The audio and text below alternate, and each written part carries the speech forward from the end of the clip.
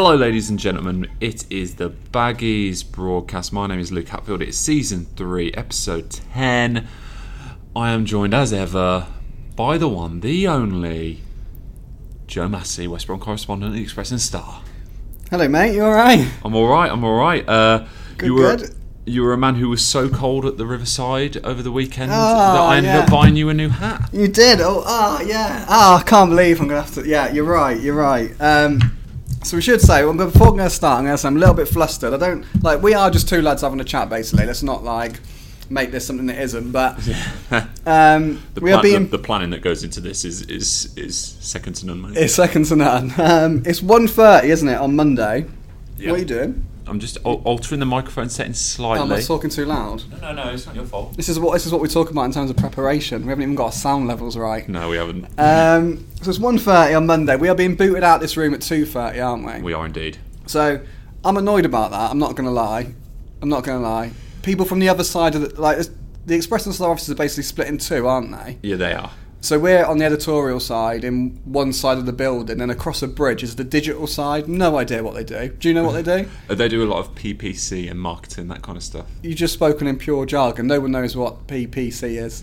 It's confusing, but it essentially means when you click on an ad, you get paid a certain amount of money for clicking on it. It is very. We won't go into it, but anyway, they're kicking us out in an hour, which makes me very angry. So we've got to whittle through this. I can't ramble on, even though I'm starting with a ramble. Everyone knows I've got to be in my bonnet about talking about food on this podcast. I absolutely think it's absolutely ridiculous. I do think it's ridiculous, the amount of food questions we get. However, I'm going to bring up food. You're going to bring up food? I'm going to bring up food from the off because you very kindly... what happened? Was it a half-time at Middlesbrough? Half-time at Middlesbrough, you pulled out this really smart hat. It's a good hat. It's a good hat. And I was like, that's a nice hat. I really like it. Yeah. I want a bobble. I like a bobble hat. Yeah, but sometimes it's hard to find a bobble hat that's quite thin. They're normally quite thick. Do you know what I mean by that? Yeah, I know what you mean. I was very impressed with your bobble hat. And you very kindly went and bought me one on the spot, didn't you? Yeah, well, you know what, mate? Let's be honest. The first half wasn't... It was an entertaining game, and it was an interesting game. There wasn't any goals. No. So I had some time to quickly run onto a website of a fashion outlet. I'm not going to name the fashion outlet because there are plenty you can go to. And purchased you a new hat. You bought me a hat. It was £8. Is that right? Yeah, Did you buy yourself anything else? Because you said I bought myself a hat as well. You bought yourself a hat as well. Yeah, so double hat order, mate. That covers the £3 postage and packaging, doesn't it? Yeah. So you said it was going to be a Christmas present for me. Yeah. So now I feel like I need to buy you a Christmas present.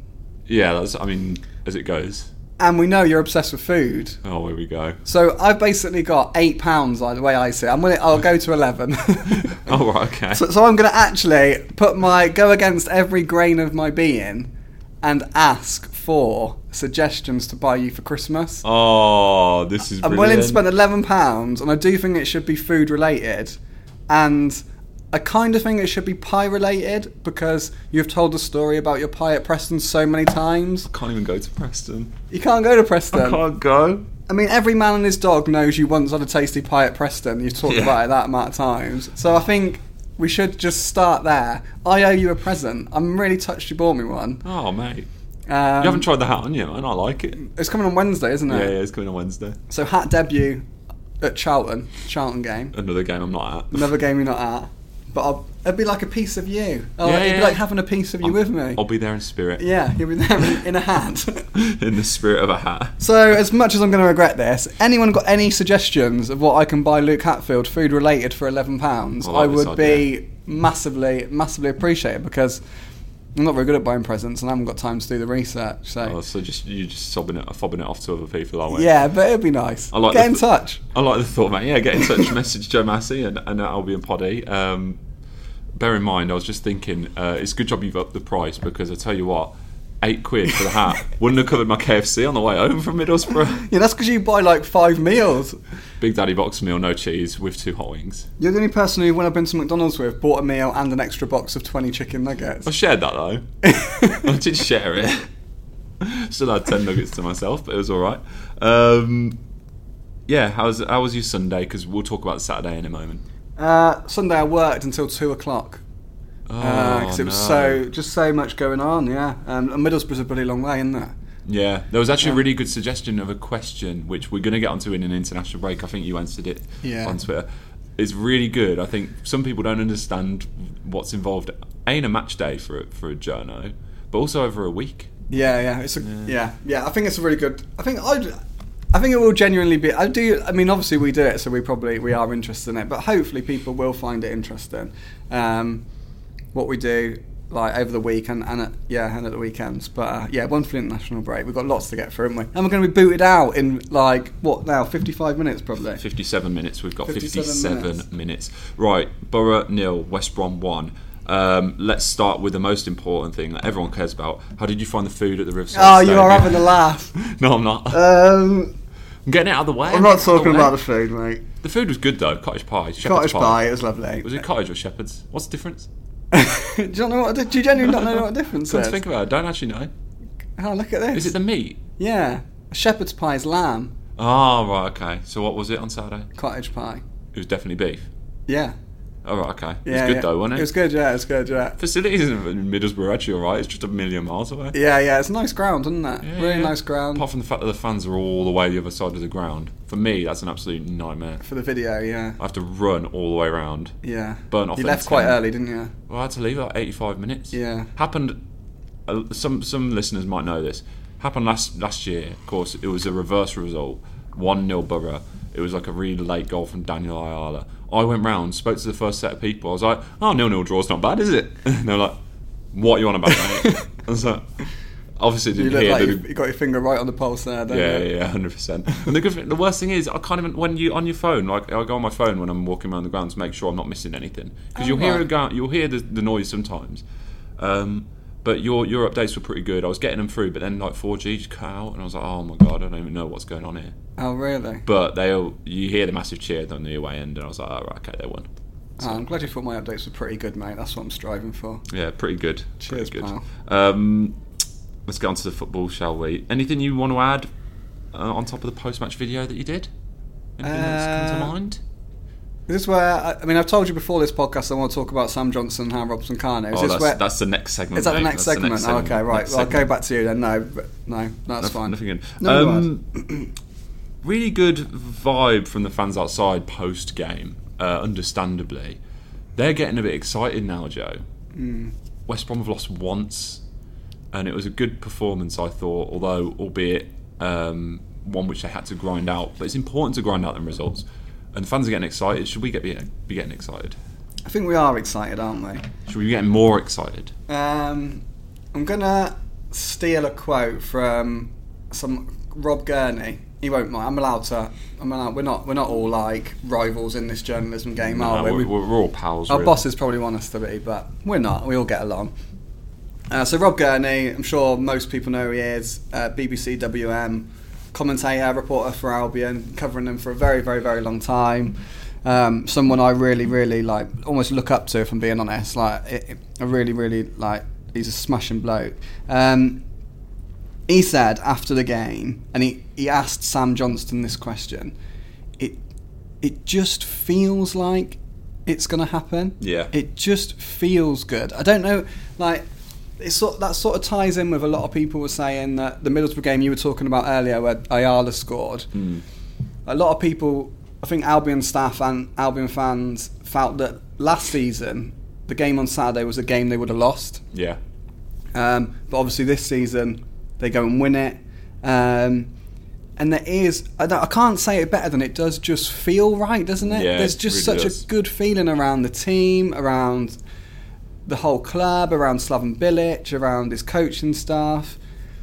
It does feel good. It feels very exciting. And that question was asked to Sam Johnston, who sort of admitted that, yeah, he can feel that too, but he, as a true professional, he said, look, and this is what I say as well, look, he is only 13 games down. Yeah. We are only a quarter of the way in. There's still a hell of a lot of football to be played. So it's always with that caveat. But there's a real feel-good factor around A, the team, and B, the club at the minute. And I just think, I think you've got every right to be excited. Yeah, I mean, there were certainly points last season even after games like, and I know you weren't covering them at this point, Joe, when West Brom beat QPR 7-1 at the Hawthorns, but every win was always with an asterisk. There was always like, yeah, but another day. Oh, that's interesting. And even though it was 7-1, defensively they're still so wide open at times. This time, I mean, speaking to the fans, and they're always going to be, happy after a game where they've won. But like even the Leeds game when Albion got beaten, it's their only defeat of the season. There was a lot of thought afterwards, like, well, I tell you what, Leeds got away with one there.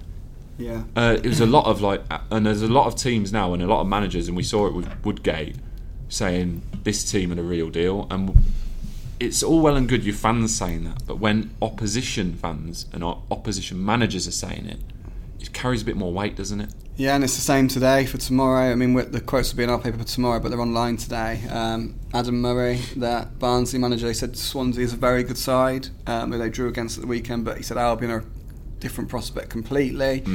Woodgate said what he said, Albion will go up. I've got to admit, I wrote that in my analysis piece. I don't like that from an opposition manager. I mean, Jonathan Woodgate should be a bit more savvy than to say a team's going to go up after 13 games. I mean, let's be honest, Pereira could be ruled out for 4 months tomorrow. Diangana could be called back from West Ham, and then suddenly everyone's we aren't as confident as we are maybe at the minute, are we? Yeah. So I don't like comments like that, but there's no doubt about it, this team are making people stand up and take notice. There's no doubt about it, they're sensational at times. And just what you touched on there about there's a calmness about the team and the fans. Can you remember when we were speaking a couple of weeks ago about Charlie Austin? Yeah. In that game against Cardiff where he missed those chances, didn't he? But he said the fans stayed with him. He could feel their belief. And I said then, I think that is twofold. I think that is, one, because they do believe in Charlie Austin, but they also knew that he was going to get more chances in that game simply because of the way they're playing. Yeah. It's not a case of they're going to get 2 or 3 attempts a game and they really, really, really have to be clinical, because they've got so many threats, and Grady Diangana and Mateus Pereira are absolutely outstanding. Matt Phillips is just a wonderful footballer as well. There is an ease. It's ridiculous, but there is an ease about watching them, even when they're playing Cardiff and throwing 2 in basically. Yeah. In after the 71st minute and making it nervous then, and conceding those goals against Huddersfield, and all the times they've had to come from behind this season. I mean, I can remember saying to you, we said it in that Huddersfield game, and I think fans said the same, didn't they? They always believed they were going to get back into the game. You just felt comfortable. You feel it, don't you? So, yeah, it is a joy to watch, really.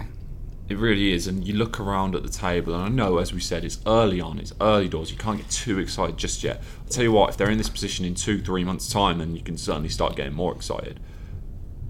But Nottingham Forest, didn't get a result. I know, yeah. You're looking at other sides, Leeds, I mean, they got the 1-0 win over Blues, but they've dropped points before. Fulham, I mean, you look at the table, and Fulham have dropped massively, and I know, as I said, it's early doors, one of these teams might go on a massive run.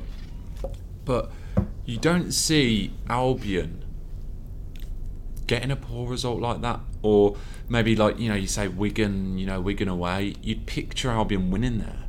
Yeah, I completely agree with what you're saying. I really do. I was thinking that there's an assurance about this Albion side where you believe in them so much that they basically won't do what Forest did at the weekend, which is go to Wigan and not get a result at all, or the games Leeds have lost. They come out the blue, don't they? The games Leeds lose. You're like, oh, Leeds have lost. Yeah.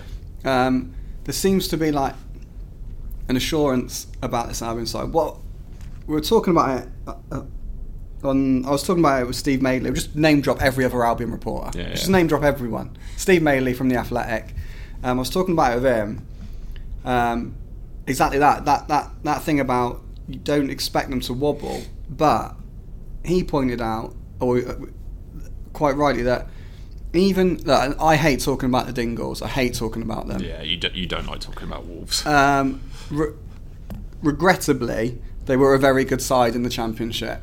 with very good players, i.e. Ruben Neves, who we all know is not a championship footballer. Yeah. Even that Wolves team, there was a brief spell in that season where they had a wobble.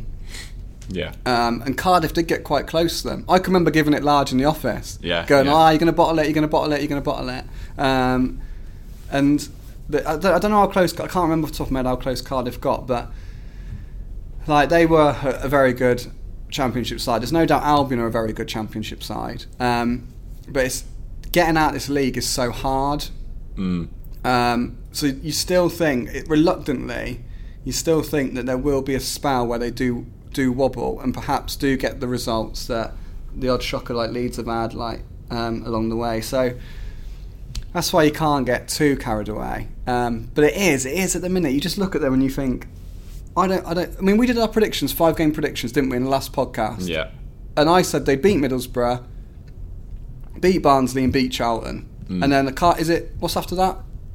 Can't remember, but we was basically saying, Stoke and then Hull, and then I was like, maybe draws there, but you don't see him losing, do you? You just do not see him losing. But that's amazing. But I think there will be, unfortunately, history shows no matter who you are, there will be a point where you have a wobble. So that's, again, everything comes with that little caveat at this time of year, doesn't it? Does it make it important then?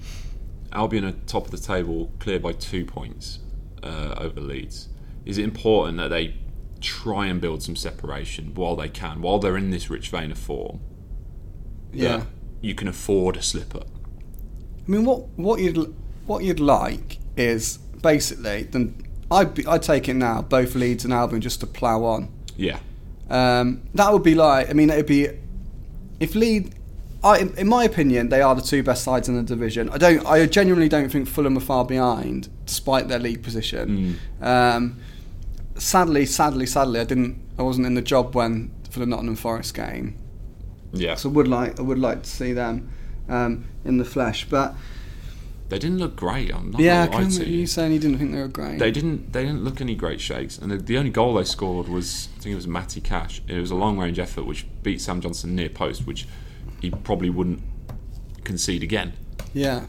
So I don't know. They didn't look brilliant to me. Mind you, to be brutally honest, I don't think Albion looked brilliant that game either. I suppose it's opening day and everyone's finding their feet, but the dream for me is, and I think despite what I'm saying about this wobble, I do think it's possible that maybe West Brom and Leeds just go. Yeah. Maybe the two of them just go, and everyone else takes points off everyone else. To be honest, that's sitting there now. That is my dream. That they both of them just roar ahead. And do you know what? I've said it before. It's probably wrong. I couldn't care less who comes first or second, really. I'd love a season where Albion are just winning every week, or picking up results every week, and they're miles clear of third. Yeah. And then they can just both go up at the end of the season as the superior side, or as one of the two superior sides. Yeah, just get to the end of March, start of April, not having to worry. That'd be brilliant, wouldn't it? Yeah, it'd be lovely. I think after the next international break, it gets more meaty with games. There's quite a lot of games in quick succession, and then Christmas period. So I do think you can get really excited after Christmas, after that run of games, or New Year then basically. But we're still getting excited, aren't we? Still getting excited. We can't help ourselves. Right, let's get into a new segment, Joe. This is one we discussed off air beforehand. And it's going to be a semi-regular, is it fair to say? Yeah, I don't want any pressure on me. Yeah, he doesn't want to do it every week. It's called Under the Massey Microscope. Microscope. What I'm going to do is I'm going to get Joe to highlight either a player, a certain happening, anything from a match day, and put it under the microscope. He's going to bring up a conversation topic and we will discuss it. So, Joe, what's the first thing or things under your microscope? So there's two things under my microscope this week. Two things. Making a flying start. So my first one is Hal Robson-Kanu. Yes. Who I've fallen a little bit in love with. Started once, comes on, gets a new contract, comes on, scores a goal. Joe Massey loves him. It's more than that, actually. So I know we haven't got a lot of time, but this is going to be me going off on one again. Oh, here we go. I'm looking forward to this. So Hal Robson-Kanu comes off the bench against QPR. Yeah. Draws the foul from Yohan Barbe that wins the free kick and his red card. Yeah. Mateus Pereira scores. Yeah. Game over. Yeah. Fantastic contribution from the bench. Indeed. Fulham before that. Yeah. Comes on in a sort of number 10 role. Yeah. Yeah. With Bilic really shuffling his pack. I think Pereira went out wide. Like a 4-4-1-1. Dropped into the spaces. Got on the ball an awful lot. Completely changed the dynamic of the game. Gave Fulham a completely different threat to think about. Albion go on and score 1-1. Can't ask any more from him from that. Nope. Middlesbrough. Yeah. Off the bench. Fresh from signing a new deal. Alright, he scored from a yard. We'd have all put it in the back of the net. Yeah. Let's be honest, it wasn't that difficult. Wasn't the prettiest. But he scored it. Yeah. He was in the right place at the right time. 1-0, scrappy win. Absolute dreamland. I don't think you can ask anything more of him. I spoke to him after the game, right? Never met him before. And he was genuinely lovely. Yeah. He was a really, really, really nice guy. Took the time to not only be interviewed but to speak to me. Very, very pleasant, very, very polite. And I thought his quotes were really telling. Robson Kanu knows his place. Yeah. And I think that's absolutely massive. He knows he's going to be on the bench the vast majority of it. He basically knows he is competing to be Plan B. He's not even competing to be Plan A. Yeah. He's competing with Kenneth Sahora to be Plan B. So he could be Plan C. Yeah. And he knows that. But he is going to strive to do everything he can to have a positive contribution on this team. Yeah. Now I said this to you and the lads when you were eating your massive KFC on Saturday and got very little response for it, but I'm going to repeat it because I stand by what I say. So you want a response now? Yeah, I want a response now. Okay. So when Man United won the Champions League in 1999, they had loads of players that people would take the mick out of, basically. It's always who's the worst player to win the Champions League? Wes Brown, John O'Shea, or I can't remember all those players, right? And I always say they won the treble, didn't they, that year? I always say it's players like that the reason why they won the treble. Teddy Sheringham was a great player. Yeah. But he was fourth choice striker effectively, wasn't he, behind Solskjaer, York, Cole. Yeah. Joint third, maybe with Solskjaer or whatever. But you need players who are going to be happy to be in the squad. There's so few players these days that are going to be happy to accept a squad place. Players want to play. Yeah. Simple as that. They want to be the main man. They don't want to be on the bench. They don't want to be out of the squad. But if you've got someone basically, Wes Brown was a damn good defender, but he just got on with it, didn't he? Yeah, he knew his place, and then when they got an injury or whatever, he could come in. John O'Shea, whatever, Darren Fletcher, players like that, good players. Now, I think Robson Kanu is similar for Albion. He's not going to kick up a stink. He's not going to cause any problems. He knows he's not going to be moaning because he's not starting every week. But when he is called upon, he's going to do everything he can to help. Now, I haven't seen Robson Kanu play over the last couple of years. I know there's a lot of. He's not the most popular player. Let's put it that way. He has his flaws, doesn't he? But every striker does. And I know there's been problems in the past, in the playoff final last season and stuff. But in the playoff semi-final last season. But to me, for a squad player, I don't think you could ask any more from him than what he's done against QPR, Fulham, and now Middlesbrough. Yeah. And to me, really nice guy. I really like him. Do you think he'll play 90 minutes in the league this season? No, probably not. And he ain't going to kick off about that. Do you know what I mean? Yeah. He isn't going to kick off, and I think that's the mate. I think he said himself. He started one game. He started at Leeds. Obviously, came off in that game. He probably will start a few more games in the league. But strikers normally get brought off, don't they? And he probably will come off. He might do a couple of 90 minutes. You never know. But look, the truth is, if everyone's fit and firing, he's not going to get in the team, is he? Yeah. Charlie Austin's going to play, whatever. But I don't know. Everyone knows football's a squad game. Everyone knows you've got to have a plan B and a plan C. And I think when you've got players who are willing to basically sacrifice their own playing minutes for the good of the team, I think it should be commended. And in my brief time covering Albion, I think he deserves a lot of credit. And I'll tell you what, the one thing I will say about Robson Kanu, he's not going to get you 15, 20 goals a season, but he scores meaningful goals, big goals. And I'm not just saying, he did it for Wales against Belgium in the Euros or whatever it was. I'm talking about West Brom Aston Villa last season at Villa Park. He scored the first goal. Yeah. He's the one who got Albion rolling. I know Villa weren't great shakes that day, but Albion were really good that day. And he got that opening goal. And then you look at Borough. That's a goal that's worth 3 points. That 3 points could be so valuable. Yeah, massive. If it comes down to the end of the season and let's say, Fulham, Leeds and Albion are battling for them top 2 spaces, which sometimes it does often end with 3 teams battling for the top 2 and one being, let down and having to do it in the playoffs. 3 points could mean a hell of a lot. Well, 2 points could easily be a difference between second and third, couldn't it? Which is what a win and a draw is. So I mean, I like him. I like him. Whether we should have got a new deal or not, that's a different debate, I think.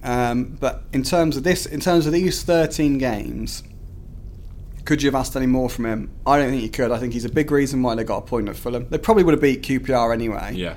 But it definitely helped them being down to 10 men, and obviously Pereira scoring the second. I think he massively helped them get a point at Fulham. I think he's helped them get 2 points essentially at Middlesbrough, because I think Albion wouldn't have lost the game. So for a substitute, like I said, hats off to him. Hats off to him. And who was the second person under your microscope? Sam Johnston. Sammy J. Who didn't know a lot about Sam Johnston really before left Walsall to cover Albion. I think he cost £6 million. I knew he cost, but I'm double checking. That's right, isn't it? £6 million. Yeah, it was around that kind of. Knew he was a Man United trainee. Knew he was at Aston Villa on loan. Knew he was a keeper with a lot of sort of like pedigree.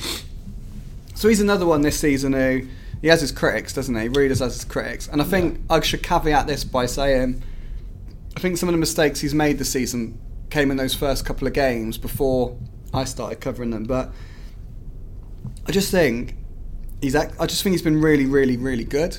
And I said, obviously I've picked up on that at times he has. He actually went on record, didn't he? He got stick on social media and said there's people who don't rate him, this, that, and the other. And I said to you, I don't know where we were going. It was an away trip, wasn't it? I don't know where we were coming back from. And I asked the question in the car: who's better than him in the Championship? Yeah. Who is better than Sam Johnston? And we couldn't come up with an answer, could we? No, we were thinking Bettinelli at Fulham, not great. No. You look at Kiko Casilla at Leeds, he comes for bloody everything, doesn't always get there. Etheridge maybe at Cardiff, but then he wasn't playing. Who else is there? So I don't know. Yeah. I think Sam Johnston is as good as it gets in the Championship. I think he's very. Having watched League 1 and League 2 football a lot, what really impresses me about him is how easy he finds a lot of things. The very basics of the game, catching, sort of, you can just tell his quality. It's not a lot. Keeper's not. He makes it look very, very easy, I think. And then his shot stopping. That save at Leeds, that double save at Leeds, was hands down the best save I've ever seen in the flesh. No other keeper makes that save in the division. Probably after Premier League keepers don't save that. That was something special. Yeah. The double save on Saturday was very, very good again. It wasn't as good as the Leeds one, but it was still very, very good. He's a very, very, very good shot stopper. He's an adept. I mean, I know he didn't save any penalties in the playoff semi-final, but he's a very good penalty keeper as well. Is he? Yeah. I haven't seen him face He's good dealing with penalties. Last season, his record was really, really good. He certainly fills the goal well, and in terms of shot stopping, I don't think there's many better than him. I think he's class.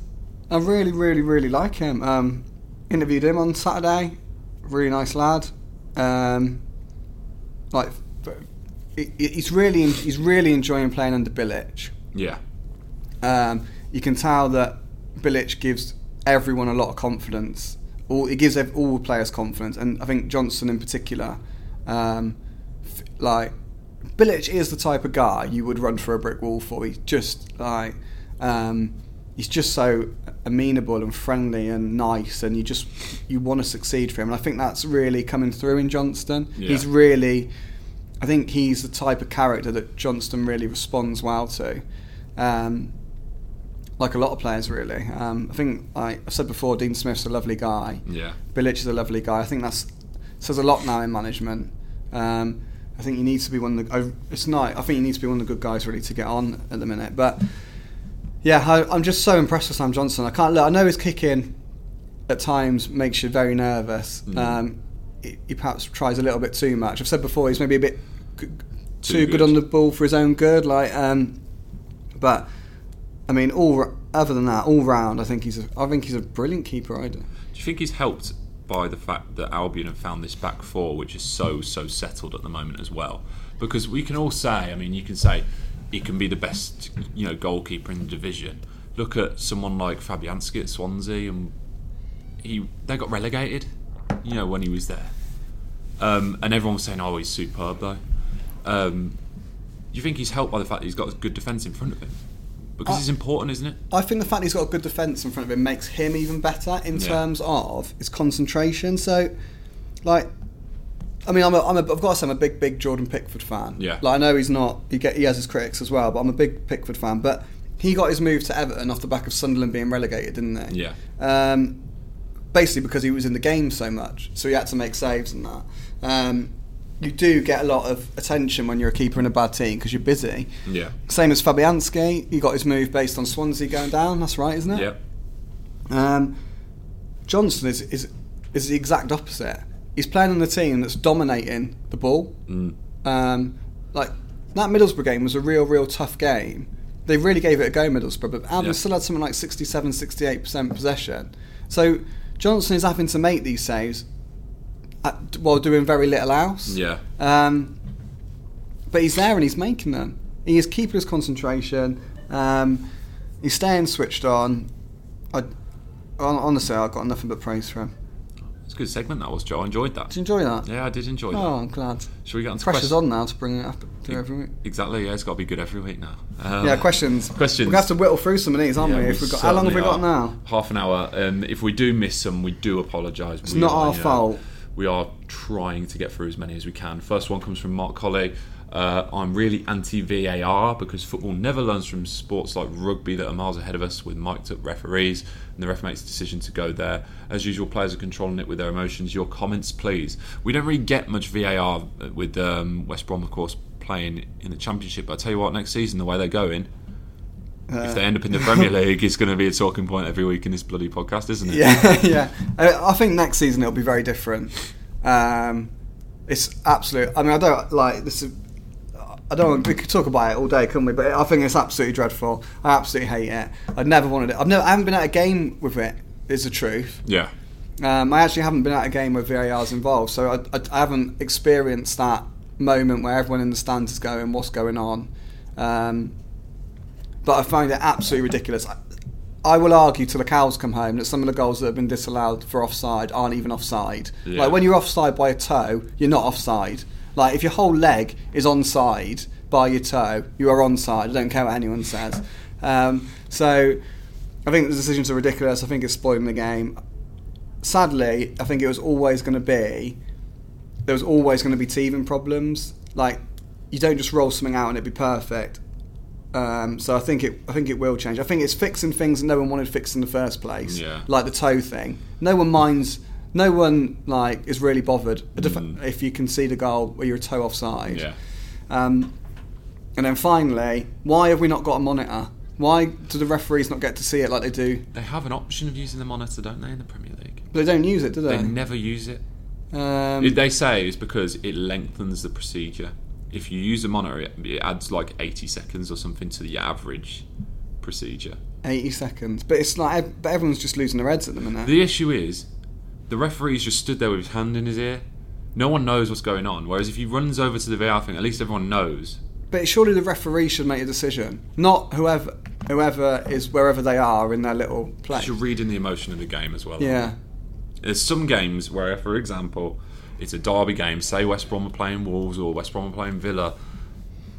A referee, they often put experienced referees on them games because they know there's going to be some spicy challenges in there, but at the same time, you can't go around willy-nilly yellow carding everyone, because before you know it, someone gets sent off, someone kicks off, and before you know it, you're going to have to issue 2 or 3 red cards. Yeah. So you've got to take emotion into it, I think. I've always been a big fan of VAR. I've always wanted it to be brought in. I just feel the way they're using the technology at the moment is wrong. I genuinely scrap it completely. Some of the decisions they're making, and over the past weekend we've seen some decisions which have been the ones where they've almost been overruled. Like a referee on the pitch has now been overruled. Yeah, that's what's the issue. And some of them were debatable. I mean, the penalty for Watford, it's a penalty, that is. I haven't seen that. I mean, it's a penalty, and then there's goals disallowed elsewhere. I think it will get better. I think the offside will change, because it has to change. They're going to go back to that daylight thing or something, aren't they? Yeah. And then I think... Well, the MLS only change it for like big offside decisions, ones where he's a yard or notably far ahead. Yeah. Okay. Yeah. I think it needs something like that. Yeah. But personally, why I think it's rubbish overall is, I reckon if you watched every goal that's ever been scored from a corner, if you VAR'd it somewhere, you'd find a way to rule it out. Yeah. Because that's what people pull shirts and scrap, and it's a man's game. Just get on with it. Yeah. I like the technology, as in like the goal line technology. That was a good benefit to the game. Well, it's black and white, isn't it? Black and white. It's either over the line or it's not. But we're on opposite ends of the spectrum, aren't we? You're Mr. VAR. Yeah. And I'm like, scrap it. Wait till next season. If they go up, mate, we're going to have some proper discussions. Andrew Turton, colleague Andrew Turton. What's he doing jumping on? He could just ask us in the office. He could do, but he's decided to ask us over Twitter. Will Hegazi come straight back in, or is Bartley-Ajayi partnership likely to stay for the foreseeable? Judging by Hegazi's brief cameo at Borough, yeah, I think it might be a few more weeks until we see him come back into the side properly. So, a long-winded way of answering that is everyone knows Slaven Bilic has absolutely smashed his substitutions this season. He has absolutely nailed it, hasn't he? Yeah, he really has. Saturday, he was very, very close to getting it badly wrong. Yeah. Because it was 5 minutes added on. I think it was in stoppage time. Was it in stoppage time? I wasn't watching, mate. I was outside the ground. Oh, you were gone, weren't you? But for the sake of the segment, I think it was in stoppage time that he brought on Hegazi and put Ajayi into midfield for Livermore. He took Livermore off. And I was thinking, and I was like, it's a strange time to make that. It's a strange time to break up your centre-back partnership.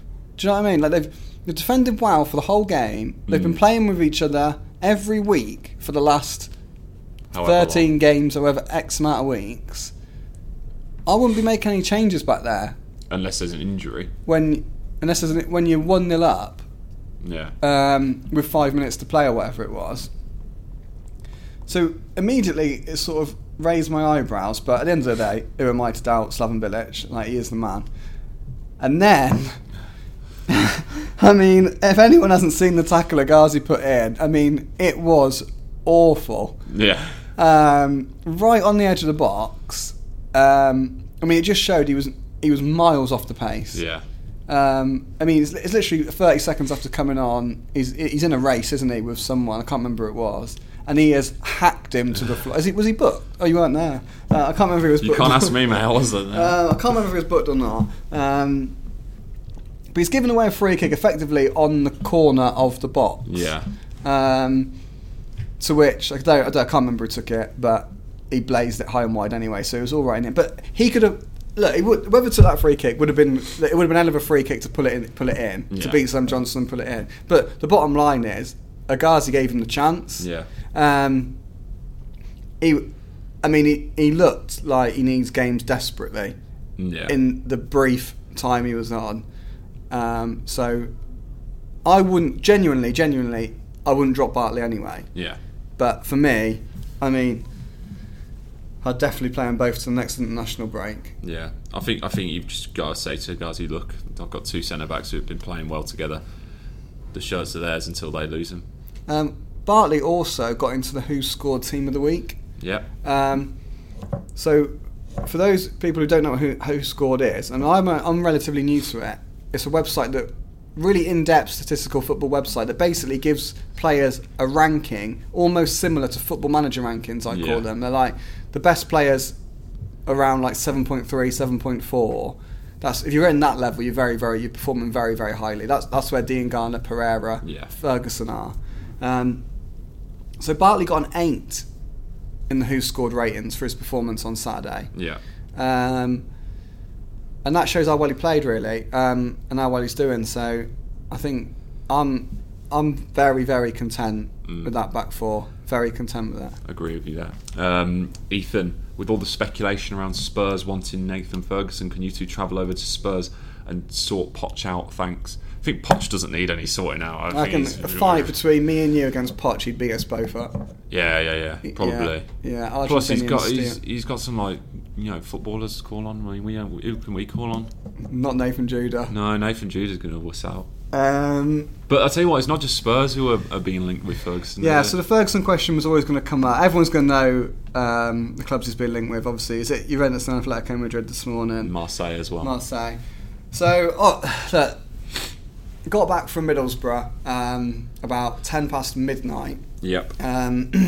Got on my drive, checked Twitter, had a DM from Steve Box, our sub, who sent me the story in The Sun about Nathan Ferguson interest in Tottenham, which is just what you want when you've got on your drive at 10 past 12. You're like, you're having a laugh. Not only do we not want that for Nathan Ferguson, I don't need a national run in that. So we spoke to Albion on Sunday. Look, the message is staying the same. They are very confident that he will sign. The story that's come out today in The Athletic claims that talks are not at an as advanced stage as has been reported. Obviously, they're talking about more reports, really. Yeah. But I believe they are.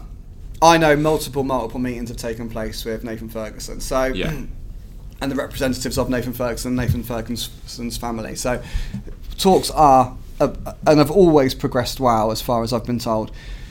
I think the word to use is vulnerable. Albion are vulnerable to Nathan Ferguson leaving until he signs that contract. Yeah. That's the bottom line. Until he puts pen to paper, who knows who's going to come in, offer him vast sums of money and make him promises in terms of his development, which, to be honest, for me, I'd hope it would be the same for him. His development should be the biggest thing on the agenda in the minute. Yeah. Let's not forget this lad 6 months ago was nowhere near Albion's first team. He's only in the first team because of Slaven Bilic. Yeah. I mean, fair play to him. He has more than seized the initiative. He's absolutely smashed it. But another manager comes into Albion in the summer, I wouldn't even know who Nathan Ferguson is.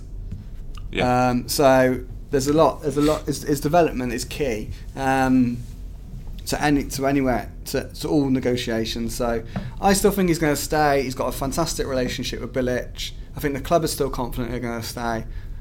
The truth is, we're all just waiting for this signature. We need the signature to go. Sooner the better he signs for someone like me, but obviously for Albion fans. But we just want it. Everything we all just want it done now, because I think naturally we're starting to get a little bit anxious. One word answer, Joe. Gun to your head. Is Nathan Ferguson Albion player next season? Yes. I know you said going to say one word answer, but I was more confident than last week. Yeah. But I'm still confident. I still believe he will be an Albion player. I truly, truly do. But I didn't think it was. I was starting to get a bit more anxious. Yeah, we'll see what happens. Chris WBA, if we get promoted this season, do you think we'll get the Pucker Pies back? Also, Barnsley did well at the weekend. Do you think they'll cause us any problems? As for Pucker Pies, I didn't actually know they'd taken them out of the concourse. To be completely frank, we don't get the concourse food in the press section. So I'd hope the Pucker Pies come back. As for Barnsley, we'll get onto a little bit of a Barnsley preview right at the end. But they're bottom of the table for a reason. I'll put it that way. We'll do Barnsley in the Barnsley section. Yeah. Leo Watkins, how are you finding it, Joe? Is there anything that you didn't know about the club that you have enjoyed learning? I didn't know. I mean, there's a lot I don't know still.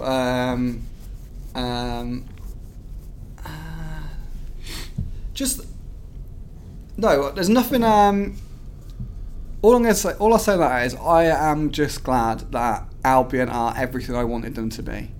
That's all I'm going to say. Like, genuinely, I've always had a soft spot for Albion. Part of that comes from my sheer hatred of Wolves. Yeah. But yeah, I've always had a soft spot for Albion, and like I wanted to cover them, and I wanted to go. I've worked in, obviously everyone knows I was a Wolves reporter. I've gone from that level where everything is much more intimate, and is on a much smaller scale, so it can be a lot friendlier, a lot better access. But I haven't found that really going to Albion. Everyone, genuinely, the club is like, welcome me with open arms. Got a phone call coming in from Stoke. From Stoke? Reject. There we go. So I'm just pleased that, having always had a soft spot for the club, like they say, that genuinely I've gone in, and all the lads who work there, like the media team, are fantastic. The players have just been an absolute dream to interview. I mean, Slaven Bilic goes beyond a dream. He's just so nice. So yeah, it's not. I'm just pleased it's lived up to expectations. I thought the Stoke Sentinel were trying to poach you from us then. Oh, maybe they are. Fans as well. I've got to say, Albion fans have been great. Yeah, absolutely great. Yeah, brilliant. Quick one, a quick couple more, and then we'll fly through. Sphere outlines: does the Borough match mark the end of Pereira playing on the wing? He's clearly a middle of the park magician. So I do agree with that. Now, it won't mark the end of him playing on the wing because he's so versatile. And from the piece we did with the European football experts, I can't remember who said it. I can't remember whether was it Nuremberg, or he did play a lot of his football out wide. Right wing at Nuremberg. Right wing. So yeah, and that's why he won Rookie of the Year, obviously. Yeah. In the Bundesliga. So he's very, very, very effective in that right of midfield role, right wing role. It's where he went at Fulham when Robson Kanu came in as the 10, and helped change the game. So I think we will definitely see him again there this season. However, he's a 10, isn't he? Yeah. He's the best 10 in the league by a long way, and he's probably a Premier League top 10. Number 10. So I would want him, if I'm being honest, I want him there. I would rather he just stayed as the 10 and just cause havoc in the middle of the park. You want your best players centrally, in my opinion. So I do think we'll see him on the right again, but I get the question. Yeah, I agree.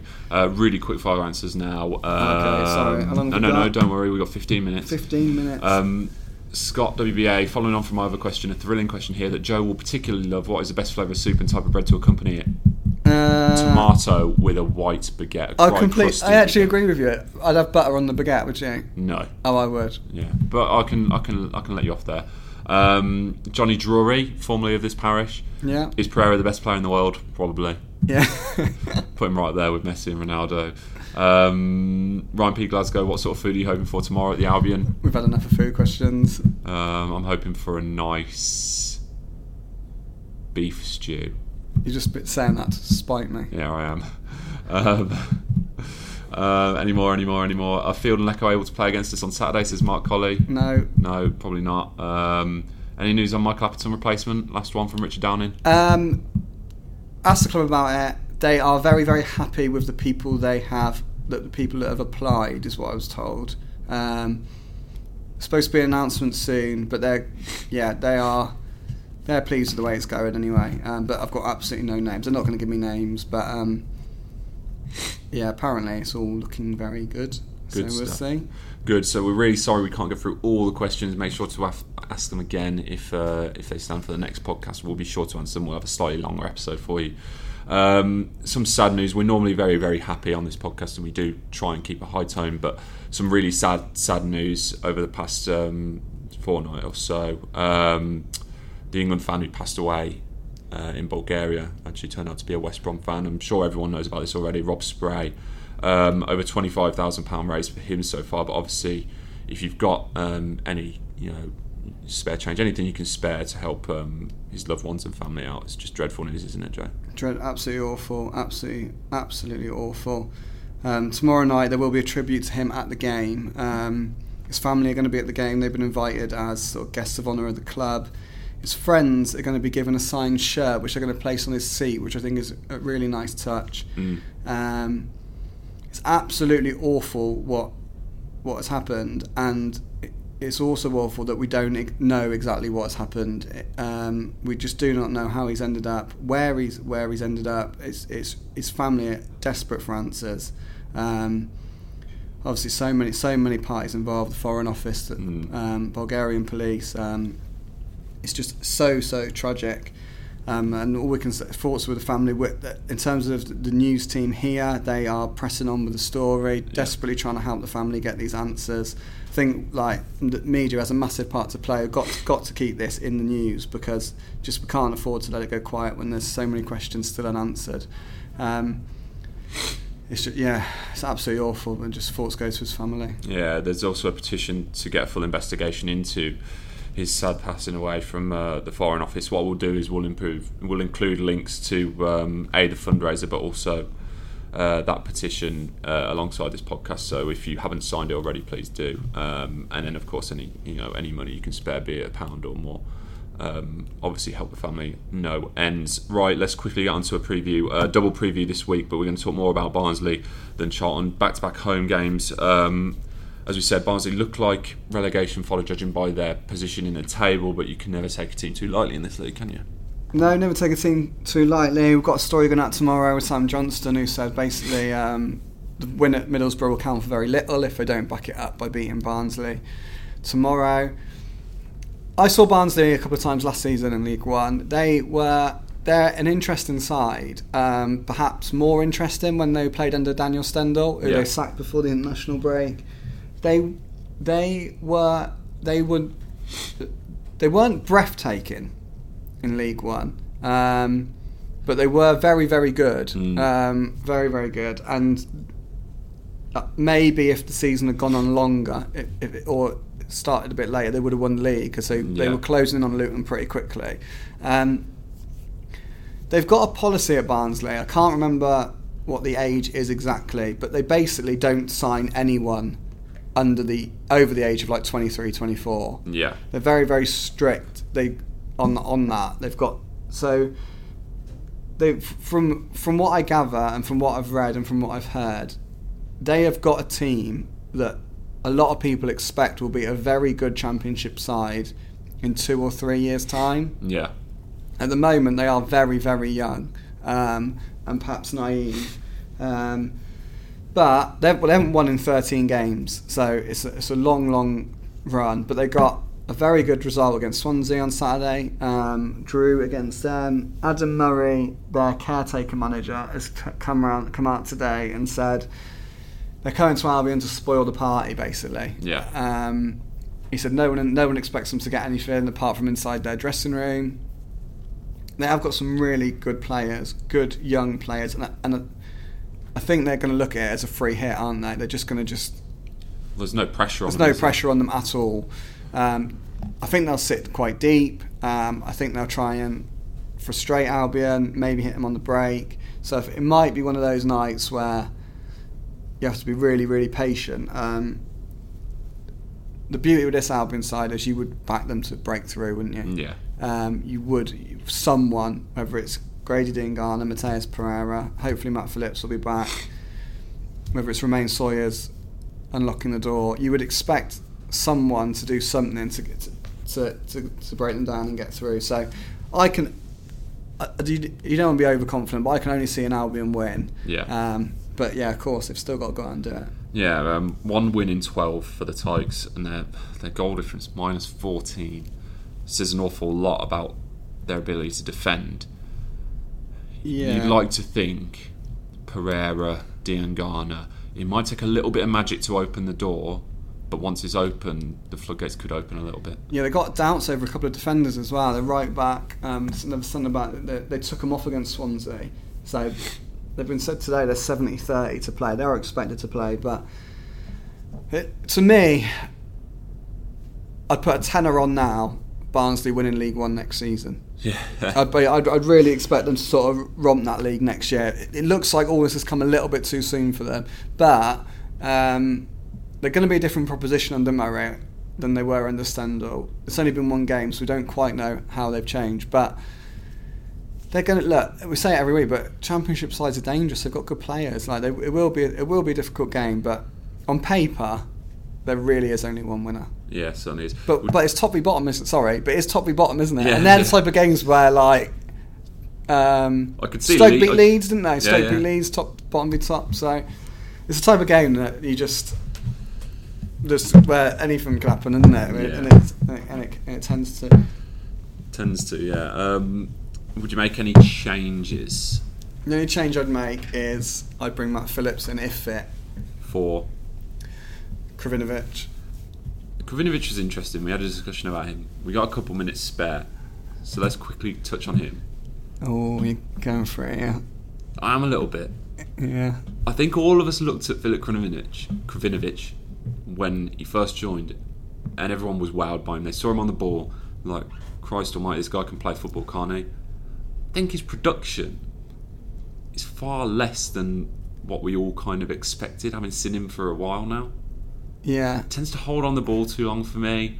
Doesn't create a whole lot. Maybe I'm being a little bit harsh. I don't know, what do you think? Going back to how I missed the first couple of games, I haven't even seen the wow. Yeah. So I think it's difficult because naturally we compare him to Pereira because he's in that number 10 role. And obviously there's only one Mateus Pereira. Like we can't expect him to be as good as Pereira, really. Yeah. But I think he's tidy on the ball. Yeah.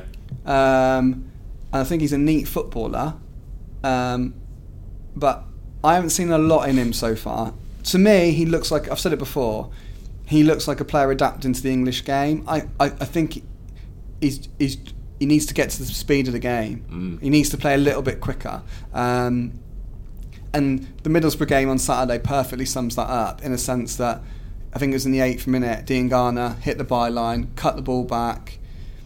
Krovinovic has to shoot first time. He just has to hit it. Took a touch, didn't he? And he took a touch, and he then tries to sort of like majestically curl it into the corner.